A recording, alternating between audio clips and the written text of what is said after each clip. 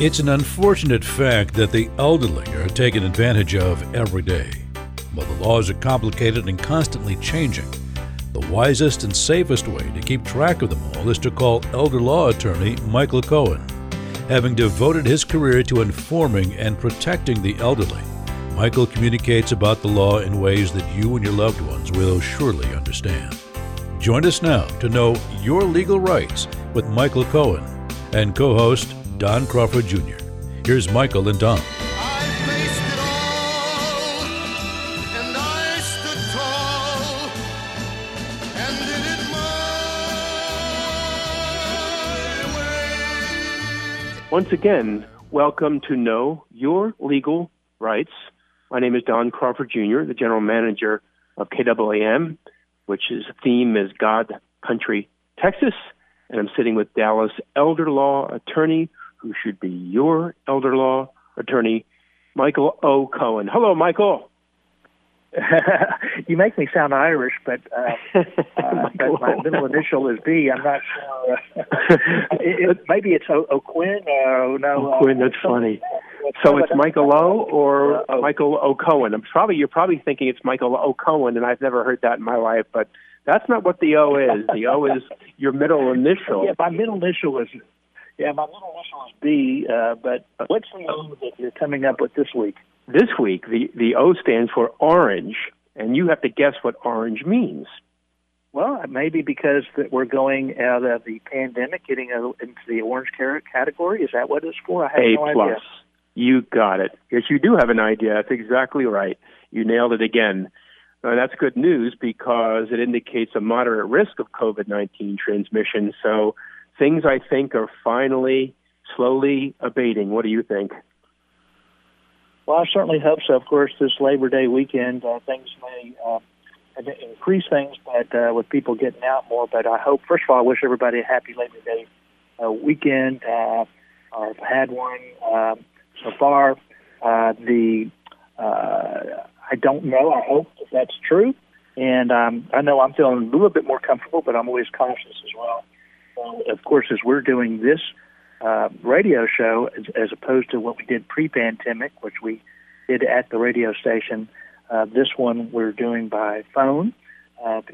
So we're still staying safe at this time. Yes.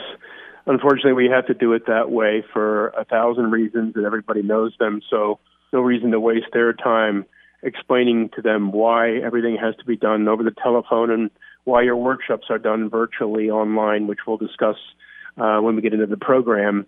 But we want to remind everyone about the Alzheimer's Walk, October the 3rd, so be sure to sign up for that. Just Google Alzheimer's Walk in Dallas and do your part and even join Michael's marchers. And, Michael, how long have you been doing the walk? You know, it's been years now, and I'm not really even sure. I guess maybe I have a touch of the Alzheimer's because I can't remember. But the bottom line is, yeah, it's been years, and we thank everybody. We thank KAAM for their generous support. We really appreciate it. And this year it's going to be different. It's going to be virtual. In fact, in my newsletter article, I have a newsletter article that comes out. I do a newsletter every month, and there's going to be one that's specifically dealing with the walk and how it's being done virtually, a whole new way of doing things. It's exciting, and the walk goes on, but it's just not the big mass. You're going to see people from all over the country. They give you an app, which you can see the activities, and it's amazing. I know I've gotten a lot of different things regarding this, and we hope that people will join the Alzheimer's Walk on October the 3rd. On October the 3rd, if it's in Dallas, October 17th in the Colony. But it's going to be, there's different walks around the whole area, so it's different times. So if it's not that you have to be on one particular walk, because you could see somebody in Oshkosh, by gosh, if you wanted to, what you're doing your walk the way they're doing it this year. So it's very good. A new and exciting and different type of event. Great. People join us. Yeah, and we can be heard in Oklahoma. We can be heard all over the world. So there will be Alzheimer's walks all over the country. So just go to alzheimer's.org and look into it and perhaps prepare for the walk that's coming up in the next few weeks or months. Today, Michael, this is basically one of my favorite shows usually, and that is A Day in the Life of Michael Cohen. And you want to talk about a case that triggered many estate planning issues and how people should individually be designing their plans. Yeah, I mean, everybody's situation is different, and everybody's plan is different. And so a lot of these things may not be applicable to a listener, but it kind of gives you, it throws you into the mind of the planner about all the different things that could occur, and that things that you should at least consider depending upon your fact situation. There isn't one just will, there isn't one just type trust out there. A lot of people think there's one will, one trust, it's simple, we could use some sort of online thing, but that's just really not the case. So I thought I would demonstrate on a design situation that we went through yesterday with a client, so that when it wasn't yesterday, it was last week. But in any event, it was still a situation where we go through all sorts of different things. So let me kind of give you the facts, and then we'll go through the solutions at some point. Great. So in this case, it's a little bit larger estate than most people have. The husband and wife have $4 million. That gets into the question of right now, is that a taxable estate? Right now, the answer is no. May it be a taxable estate in the future? So that's on the estate taxes. They also have to worry about income taxes because he has somewhere between, out of that $4 million, between $1 and $2 million is a retirement account. So we have to think about estate taxes, and now we also have to think about income taxes. We also might have to think about capital gains taxes because they have a ranch that was given to the client, one spouse, the husband, because before parents died, which gets into when you should sell the ranch, if ever, and if you want to sell the ranch. In fact, it's one of those things that they wanted to keep from generation to generation. So how do you keep the ranch, and is there certain things that they want to do with the ranch as well? Okay. They also wanted to avoid probate, and so then it gets into issues about different types of trust. And in addition to that, the wife is disabled. The wife is disabled. So how are you going to handle her? We're not worried about, because the estate is large enough. A lot of times when you have a disabled spouse, you're concerned about getting public benefits like Medicaid. That's not a concern here because the amount of assets are enough to take care of her. In fact, with this situation, they even have enough income to take care of a lot of things that they don't even have to tap into the principal. In other words, they don't have to sell anything for the cost of her care because their income is great, much greater than most people's, because the cost of her care is somewhere around $9,000 or $10,000 a month. Oh my goodness! You got to say because whether somebody has Alzheimer's or, in this case, frontal temporal dementia, which is different. There's different forms of dementia, right? So then we have to see. So we have to look at that person's income. We have to look at the fact that she's disabled. We have to look at the size of the estate. We have to look at income tax issues. We have to look at capital gains tax issues. We have to look at not only estate tax issues as well, as if I didn't say that already. And we have to take into consideration her disability, avoidance of probate, and one more thing. There's a few kids here, and one of the kids really can't handle things. In other words, he's okay, but we need something to protect him from himself. He might spend the money as soon as he gets it. He's really not very good at finances. So we want to protect him from himself. We're not saying that he gets any better treatment, but he wants to stay on the ranch, take care of things. And so how do we deal with the ranch and yet protect him also from either creditors or just taking care of things as well for him? So those are the different types of legal issues we consider when we do our design. And some of these things obviously would not be applicable to many people. Maybe it's just avoidance of probate. Maybe it's simply taking care of a disabled spouse. Maybe it's worrying about how to stretch a retirement account. It could be any number of things. And so everybody's situation is different. And we have to go through each one of those different categories and see what may be applicable, maybe for you, and maybe not applicable, but at least you know what the different issues are that are considered by a planner in seeing what's important to the beneficiary. And also one other thing, we wanted to have to protect in case laws change. Mm-hmm. So there's what can you do to protect if let's say the husband loses mental capacity or even passes? Do we want to be able to give somebody the authority to make some changes after that disability if the laws change? All right. So those are the different a lot of legal issues that I'm sure that those online wills take care of. But in case they didn't, I thought maybe we should go through some of those things here today. Yes, usually they don't because they're not as tailored as they could be. As far as I'm concerned, as you said at the beginning of the program, there's nothing like and really nothing better than in person. When I say face-to-face, I mean video or Zoom calls or things like that. But in person, which is what we used to do pre-COVID, that was the best way to conduct a radio show, and that was the best way to conduct business if you're an estate planner.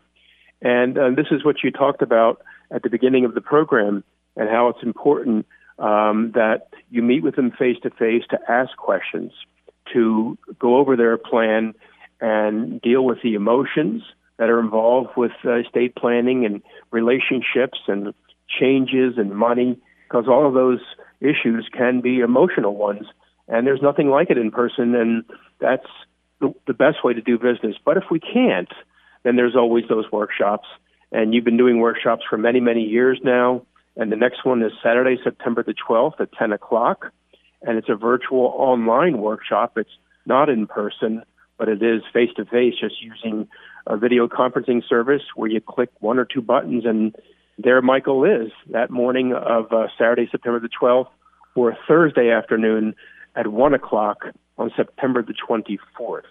So either of those 2 days, you're welcome to sign up for Michael's very proven and informative workshops. And Michael, tell them all about them and what goes on.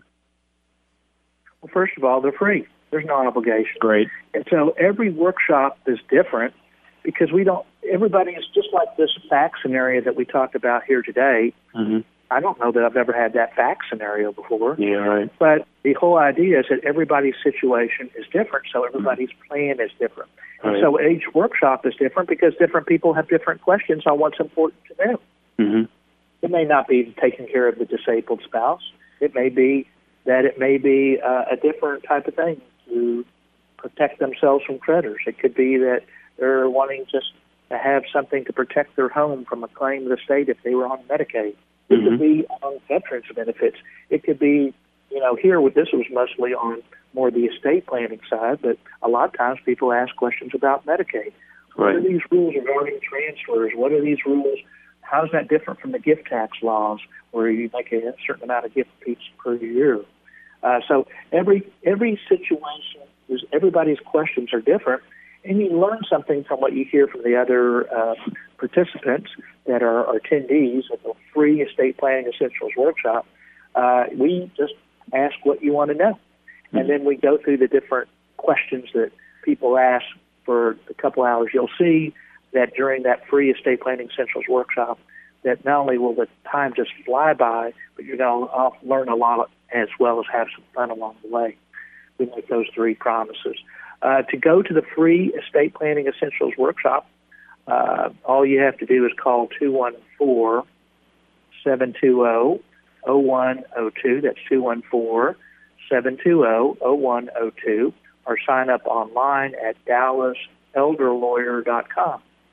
DallasElderLawyer.com. Now, not only do we give you the free 2 hours estate planning essentials workshop where you just ask whatever's on your mind without any obligation. But if you do, and only if you do, go to that free estate planning essentials workshop, we also give a free, what we call vision meeting, where we look at your individual situation and go into more detail if that is desired, without any obligation. So that's 3 hours legal education and finding out whatever is important to you by just going to the workshop. That is, again, all you have to do is call that 214-720-0102 number or sign up online at DallasElderLawyer.com. Great. Thank you, Michael, for that explanation so we have a better understanding of what goes on. And it is extremely valuable time well spent, and you won't regret it. So please sign up. And if it fills up, then you can just roll over to the next one if they run out of seats via Zoom. But actually, Michael, do you have a limited number of people that can attend the workshop? We usually do limit it so it's not too large. Mm-hmm. Which is more the reason why if you want to go to the next one, you should sign up at your earliest convenience because it's just coming up this coming Saturday. Okay. So again, if you want to do that next one, or of course the one after that is on the Thursday. So we alternate just because some people it's better on Saturdays, some people it's better on Thursdays. So we just give people the option of whatever's best for them. Okay, great. Now back to this case study you brought up. What were some of the solutions? Okay, so first of all, on the size of the estate was $4 million. So one question would be is, well, if you're not depleting your assets, even with your wife being disabled, will your estate grow to where it becomes a taxable estate? Well, right now it's not a problem because the estate tax limit's $11,580,000. So if they wanted to, but they could possibly, the state could grow, and the estate tax limit's supposed to go down in 2026. It's around $6 million at that time. So will that $4 million grow to be larger than that? If so, there are some planning options that you could do within your estate planning documents to make sure that there's no estate tax. In Texas, we have no estate tax other than what the feds have, which is that $11,580,000. But other states, if somebody was going to move to, or some states have state estate taxes. If you live in Pennsylvania, you're going to have a lot. Well, I can't give legal advice for Pennsylvania, but a lot of states have state estate taxes at a low rate, there might be a higher state estate tax, or if you're in California or New Jersey or whatever, there's a lot of state estate taxes, and fortunately we do not have that here. But still the state may grow, and you never know with politics, they may reduce the estate tax limit. Right. So is that something that you want to consider? Right. So right now, it wasn't a taxable estate. Some people might do with that size of a estate some options that if it is, you could put language in your will or trust that accommodates if the estate tax limit goes down, so that you're still prepared. Mm-hmm. Now, and the next thing was that the spouse was disabled. So she no longer has capacity. So, but we want to have her taken care of. We want to take care of the spouse first. So, but she can't handle things. So Right. what we would have is we want to have somebody, let's say one of the kids, or maybe more, in this case it's going to be one of the kids, who could take care of her. So instead of it going to the spouse outright, it goes to her in a trust. Now, we were not worried about the Medicaid issues because in this case, the assets were greater. If the person was concerned about Medicaid, you could have a special needs trust. In that way, if the assets go into a trust, it doesn't count for Medicaid. So a lot of times we'll maybe transfer all the assets to the well spouse. If that spouse dies, it goes in a trust that doesn't count for Medicaid, so you don't have to spend down your assets. In this case, However, there are enough assets, so we're not worried about it. However, so a lot of the assets would be held in trust, and then there's just the trust would have the pattern of how distributions could be made. Let's say you say a health, education, maintenance, and support standard. So there could be issues so that you make sure there's a step up in basis, unless politicians change that rule. So we would have that type of language, but also we had the issue that we talked about with the IRA. Well, as we talked about on prior shows with the Secure Act, a surviving spouse is one of the exceptions where you could still stretch out the retirement account. As we've talked about on earlier shows, there are 5 exceptions to the rules. Prior to 2020, the child could have an inherited IRA and stretch it out over that child's life expectancy, or anybody who's a beneficiary. They change the rules so they get their tax dollars quicker.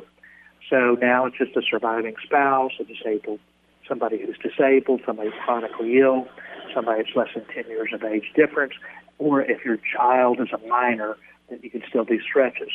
In this case, we have a spouse, so we still want to stretch, but she can't handle it. Now, we could have it where there's whoever her agent is under her power of attorney could act. But in this case, if it goes into let's say a spousal retirement trust, then we could also give ourselves the flexibility to plan if something bad happens to one of the children as to how things could be changed. So if one of the children becomes disabled, or if their income is less, we could sprinkle the assets in a way where it's more tax advantageous. So we'll have the IRA, instead of it going directly to the spouse, we'll have it go into a certain type of trust, maybe limit the required minimum distributions limit the amount of distributions to the required minimum distributions, because she had enough income. Remember, we talked about before, to even at the large cost of care for her, $9,000 or $10,000 a month, that it could go into this trust, limit it, so now it can be stretched over a longer time. So for income tax purposes, it's stretched because she is if she's a surviving spouse. But giving the liberty also to change things if something happens with one of the kids. One kid needs it more, so we might have it go to one kid versus another, or maybe one kid is disabled, whatever the case may be, and she can't make those decisions, so the trustee of that trust can make those decisions in case bad things happen in the future. So now we have. Of course, we can always make changes on whether you have a revocable trust or a will or whatever. You could always make changes so if the estate tax law changes, or you could have made that to begin with. We're now taking care of the disabled spouse by having things go into one trust. So there might be actually 2 trusts: a trust for the retirement account, and then also the trust for the for her on other assets that are not the retirement account. Why is that?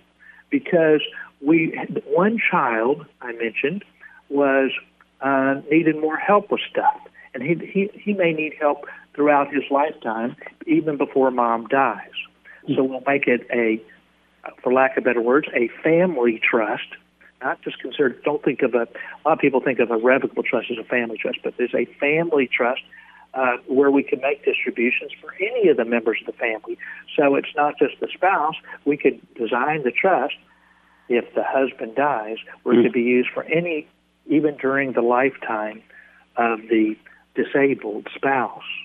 How do we protect that child even after both of them die? Well, you can have a trust for the child after he dies. So, in other words, you could have a trust. Instead of going outright to the child, it goes to the child in a trust. Trust within the will or trust within a trust, it doesn't really matter. So, in this case, and then somebody else will be in charge of that trust. So let's say whoever knows that we feel comfortable with being the trustee, we can make distributions, whatever the pattern is of the what is desired by the client. Is it for that person's health, education, maintenance, and support? Is it just a sole discretionary trust? There's lots of different things. Is there a certain dollar amount that he gets? So lots of different things. Any questions on that so far? No questions. Just unfortunately answers, and the fact that we're almost out of time. But I'm going to change your middle name to C for creative and clever, because that's a really great game plan for those people concerned in that family and what really needs to happen. I'm sure there's much more to it than that, but unfortunately, we're essentially out of time right now. But speaking of the word essentially, you need to sign up for Michael's next Essential Estate Planning Workshop, which is September the 12th, which is a Saturday at 10 o'clock, to realize more creativity, more cleverness that only Michael Cohen can provide when it comes to estate planning. I probably shouldn't say only, but I'm biased because I've known you so long, and I've never seen anyone as capable and adept as you are when it comes to creating these plans. And I just admonish the listeners to sign up for that September the 12th workshop, which is next Saturday at 10 o'clock, or September 24th, which is Thursday at 1 o'clock. Go to DallasElderLawyer.com, DallasElderLawyer.com, or dial 214-720-0102, 214-720-0102. Our Dallas Elder Law Attorney, Michael Cohen, we thank you, sir. Thank you, Don. The record shows I took the blows and did it my way.